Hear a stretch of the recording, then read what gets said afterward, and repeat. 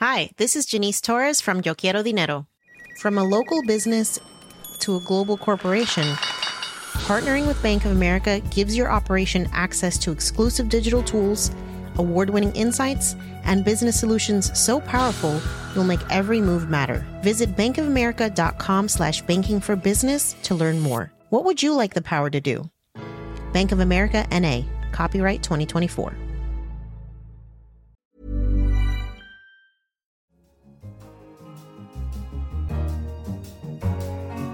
Hello and welcome to Babbage on Economist Radio. I'm Kenneth Cukier, a senior editor at The Economist, and coming up on today's show, does SpaceX's announcement this week mean space tourism is really going to take off? SpaceX is a massively innovative company, but even they are struggling with the technical difficulties around human spaceflight. And I speak to Zia Chisti of Affinity about the role of artificial intelligence in business. Despite what you may think in the ambient media, there has nothing that's substantively changed in the way of how enterprises are running their businesses that would, in my mind, get to this level of transformation that seems to be commonplace in thought.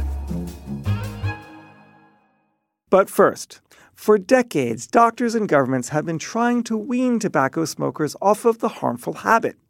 But it's a difficult task. The stimulant in tobacco, nicotine, is as addictive as heroin and cocaine. But the introduction of e-cigarettes around 10 years ago has proven to be extremely popular. I'm joined by Natasha Loder, The Economist healthcare correspondent, to discuss this growing popularity. Natasha, why is it so popular? Well, it's a consumer product and it's easy to get hold of, and smokers have correctly identified that it's actually less harmful for them. It's less likely to make them very ill. That's probably part of the appeal. So if it's safer, is there a problem? If you talk to public health officials, some of them will tell you that it's one of the greatest innovations in public health. Others are not so sure. They're worried that teenagers are taking it up. And still others are worrying about what the long-term effects of using e-cigarettes are. So for governments, there's a lot of uncertainty about how they should regulate e-cigarettes. And for people who are still smoking, there are some who are a little bit suspicious of them and wondering whether they should use them. And parents obviously are worried about their kids taking up vaping as well. But parents are worried about kids eating candy bars as well. And candy bars have sugar and all these other problems. It sounds like vaping is a better alternative. How much safer or less harmful is vaping to traditional cigarettes? And what should public policy do? This is a really hard question to answer precisely, but a really easy question to answer in general terms. So let me just take a step back. One of the reasons we know that e-cigarettes are better for you is simply that smoking is just so fantastically bad for you. And so even though e-cigarettes are really kind of a new thing and we don't really know their long-term effects and we can't really clearly say what exactly they're doing in the body yet. So cigarettes are just so bad for you that practically doing anything else, maybe even hitting your head against a wall repeatedly, would be better for you. So in relative terms, that's kind of how people view these things is smoking cigarettes is bad, do anything else. The kind of dilemma comes from the fact that actually there are other methods for quitting smoking that probably are less harmful than e-cigarettes. And so gum and patches and there's prescription medicines. And there are lots of ways of quitting smoking that we know work, which your doctor can prescribe and which are recommended. And so the kind of dilemma comes from the fact of whether you say to people, you should try these other methods first or you should try an e-cigarette. And we actually don't know the answer to that question. So there's that. Is there any talk about making the regulations stricter to ensure that we don't hook a new generation? It depends what country you're talking about. Certainly in America, for example, that seems to be very much on the cards. And so if the e-cigarette makers can't keep young people away from their products, the FDA will do something about it. They're particularly worried about an e-cigarette called Juul, which has become incredibly popular among teenagers. Why? It's small, it's trendy, it's what all the kids are doing. It's a neat little device that has just taken off in the same way that fidget spinners and Furbies did once. And it kind of gives you quite a strong hit of nicotine, rather like a cigarette. And it's addictive, right? And so, if one kid takes it into school and their friends try it, then they're going to want their own Juul. I mean, that's kind of how these things happen. The thing is that next year, they can leave the fidget spinner in the drawer. They're not going to want to keep buying more fidget spinners or need to function normally. Other countries have reacted quite differently. Israel, for example, has just banned the Juul. And in Britain, the Juul is regulated, so it doesn't kind of give you quite as much of a nicotine hit. So there's all sorts of different approaches to these things. And there really is no simple answer, but you just have to kind of essentially keep them out of the hands of kids and kind of make sure that adults are using them. That's really the basic message. Natasha, thank you very much. Thank you, Ken. You're listening to Babbage from The Economist. Next up, SpaceX, Elon Musk's rocket company, has unveiled the first private passenger it plans to fly around the moon, the Japanese billionaire Yusaku Maezawa. The mission is planned for 2023, and it would be the first lunar journey by humans since 1972. But will it actually happen? To discuss this, I'm joined by Tim Cross, The Economist science correspondent. Hello, Tim. Hi, Ken. So will this actually happen? No. Thank you for joining the show. Thanks, Ken. Whoa, wait a minute. What do you mean, why not? Okay, will it happen? It might happen, okay? It's a big ask, but we should say Elon Musk, particularly when it comes to space travel, has a history of confounding his critics. So he founded SpaceX in 2002, and not many people except him would have thought at the time that, now, 16 years later, it has a fat order book. It's taking business off all the other launch outfits around the world. They've made reusable rockets into a reality. So he has a track record, and we should probably take him seriously. Having said that, even he said this is an aspirational timeline. Even he was saying this is a big ask, and I don't know if we can do it. What's the limiting factor here? It should be pretty simple to put a person next to the moon, wouldn't it? Well, you'd think. Human spaceflight is really hard. It's much harder than any other kind of spaceflight. So one of SpaceX's contracts is to fly cargo to the ISS for NASA. It has a second contract where it's supposed to be flying humans to the ISS, astronauts, because at the moment the only way they can get there is on Russian rockets. That is years late, and the ISS is much, much closer than the moon is. If something goes wrong on the ISS, you can get off it easily. You can use smaller rockets. Now, the rocket he wants to fly Maezawa on, the BFR, the Big Falcon rocket, and I should say for the record, Falcon used to be another word beginning with F that was a bit more colourful. That rocket doesn't even exist yet. The spaceship that he will go in, they've started engineering work on it, but the plan mostly exists on paper. They had another plan to fly someone around the moon in the Dragon spaceship, which does exist and is the one that's supposed to take astronauts to the ISS, on top of one of the existing Falcon rockets, probably the Falcon Heavy that flew a few months back. That was supposed to happen at the end of this year. That's been shelved. So SpaceX is a massively innovative company, but even they are struggling with the technical difficulties around human spaceflight, to say nothing of the financial ones. And Tim, humor me, how much would it cost me to go into space? I suspect if you have to ask, you can't afford it. Okay. The answer is, we don't know exactly, but we do know that Maezawa said it's not just going to be him. He's going to buy all the seats on the first trip, and he's talked about taking, painters and artists and so on with him to the moon. How many seats are there? Again, I'm not sure we know exactly, but he's talked about bringing between 8 and 12 people along with him, of whom Mr. Musk might be one. That's one of the sort of interesting angles to this story. So the rocket, the BFR that SpaceX are now developing, if it ever flies, it'll be the most powerful rocket that we've ever built, which from a technology standpoint is sort of great and amazing. But from a commercial standpoint, it's not hugely clear what the market is for something like this. And now SpaceX has got to where it is today by being, reasonably hard-nosed and commercial. So it has these contracts with NASA to service the ISS. It's competing very strongly in the satellite launch business, which is an established business. People want satellites in space. The BFR is like absolutely enormous. It's much bigger and more powerful even than the Saturn V's that took the Apollo astronauts to the moon. And it's kind of not clear what you would use this for and where the market is. So why did he build the BFR? Well, so Musk built the BFR because his long-term goal, and he's always been very open about this, is that it's too dangerous for humans to exist only on one planet, and we need to establish a colony on Mars. Now, if you want to take lots of people and lots of stuff to Mars, you do need something like the BFR. Whether that's a sort of commercial business that can wash its face is another question. So we come back to this idea of space tourism.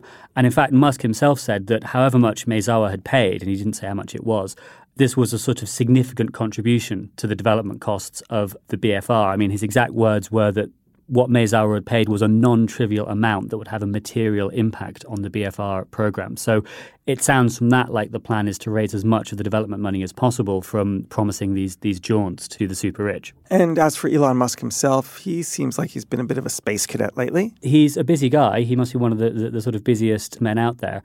Tesla's had various production problems, which we're sort of all familiar with, which they've now finally got over. He's tied up in a libel suit, and probably the less we talk about that, the better. People have sort of wondered whether the pressure is getting to him. I mean, SpaceX is interesting because he's in charge of it, but the company's run day to day by a woman called Gwynne Shotwell. So Musk isn't as involved with the day-to-day running of the company as I understand he is at Tesla. And I think there's pressure now from some of the investors saying, maybe this is a model we want to copy at Tesla as well, because this is just too much for one person to manage. Really interesting. Tim, thank you very much. Thanks, Ken. So what are your thoughts on SpaceX's latest announcement and on the growing role of e-cigarettes and whether we should take the e-cigarette manufacturers and hold them to account through capital punishment if they pollute our small children's lungs? Tell us in an email and send them our way to radio@economist.com or on Twitter @EconomistRadio. Finally, business and artificial intelligence. I'm joined in the studio by Zia Chisti, founder and CEO of Affinity, a company who uses AI to monitor patterns in human behavior to increase a business's profitability. Prior to Affinity, Zia was the founding chairman of Align Technology and began his career in the mergers and acquisitions department of a big Wall Street firm in New York and London. Zia, welcome to Babbage. Hi. Lots of people have great expectations about AI in business. But how do you see AI moving into the commercial sphere? Well, first of all, I think the whole segment is overhyped. If you think about it, what is now conveniently called artificial intelligence is really just rebranded algorithms, which have existed for 20 years. And some of the more flowery descriptions like deep learning are simply recharacterizations of what was called a multi-layer neural network back when I was in college. So, With the difference is that they now work. They worked back then too. What's changed really is computational capacity, so they work faster. But the underlying principles are identical. They really haven't shifted much. There's been no real tremendous algorithmic breakthrough. First, we need to distinguish what is this AI category. And a lot of it's just hype and naive venture capitalists thrusting money at anybody who takes that label as part of their pitch.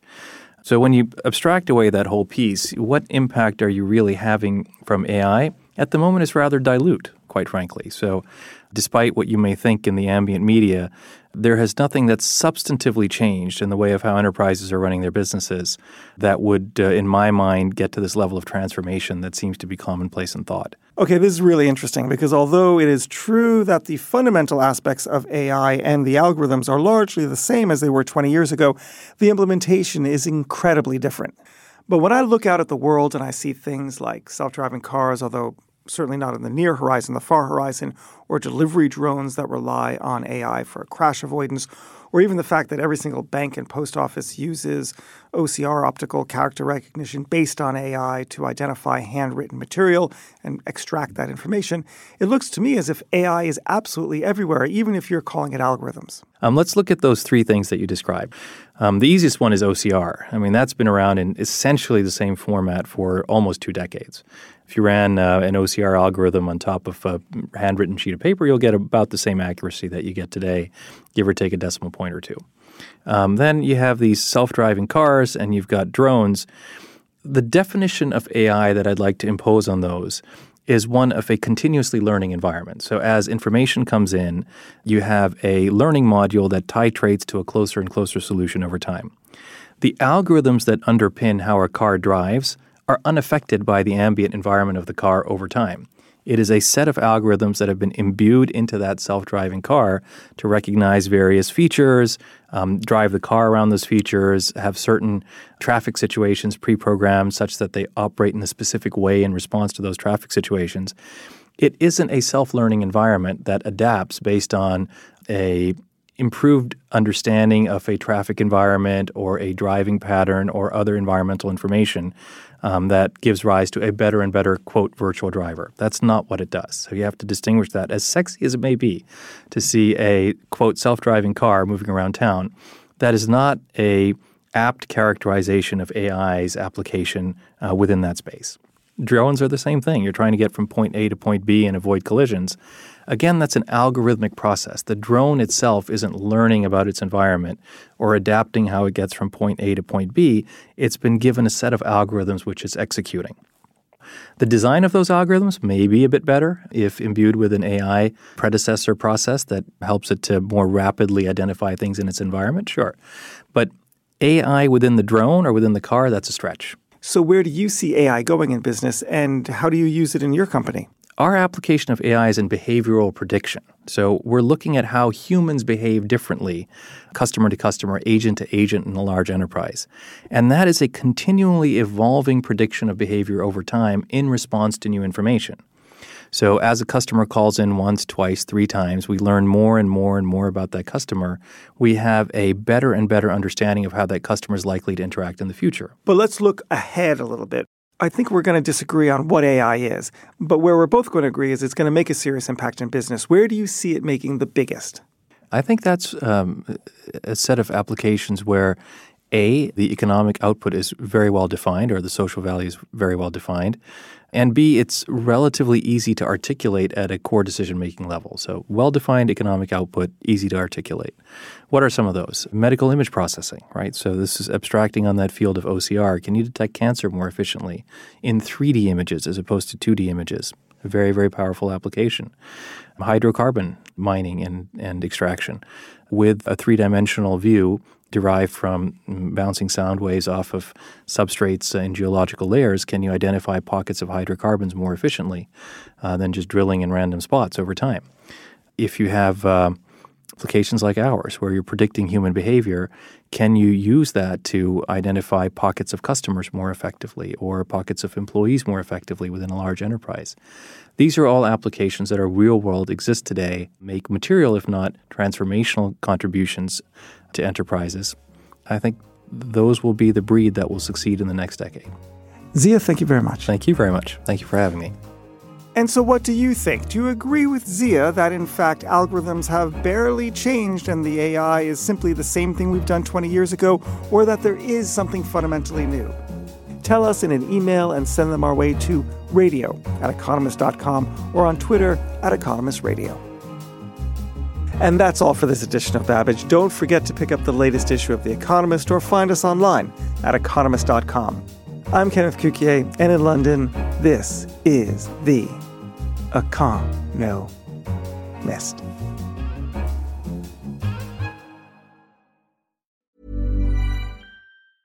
Hi, this is Matt and Sean from Two Black Guys with Good Credit. If you own or operate a business, whether it's a local operation or a global corporation, partnering with Bank of America could be your smartest move. By teaming with Bank of America, you'll enjoy exclusive digital tools, award-winning insights, and business solutions so powerful you'll make every move matter. Position your business to capitalize on opportunity in a moment's notice. Visit bankofamerica.com/banking for business to learn more. What would you like the power to do? Bank of America, N.A., copyright 2024.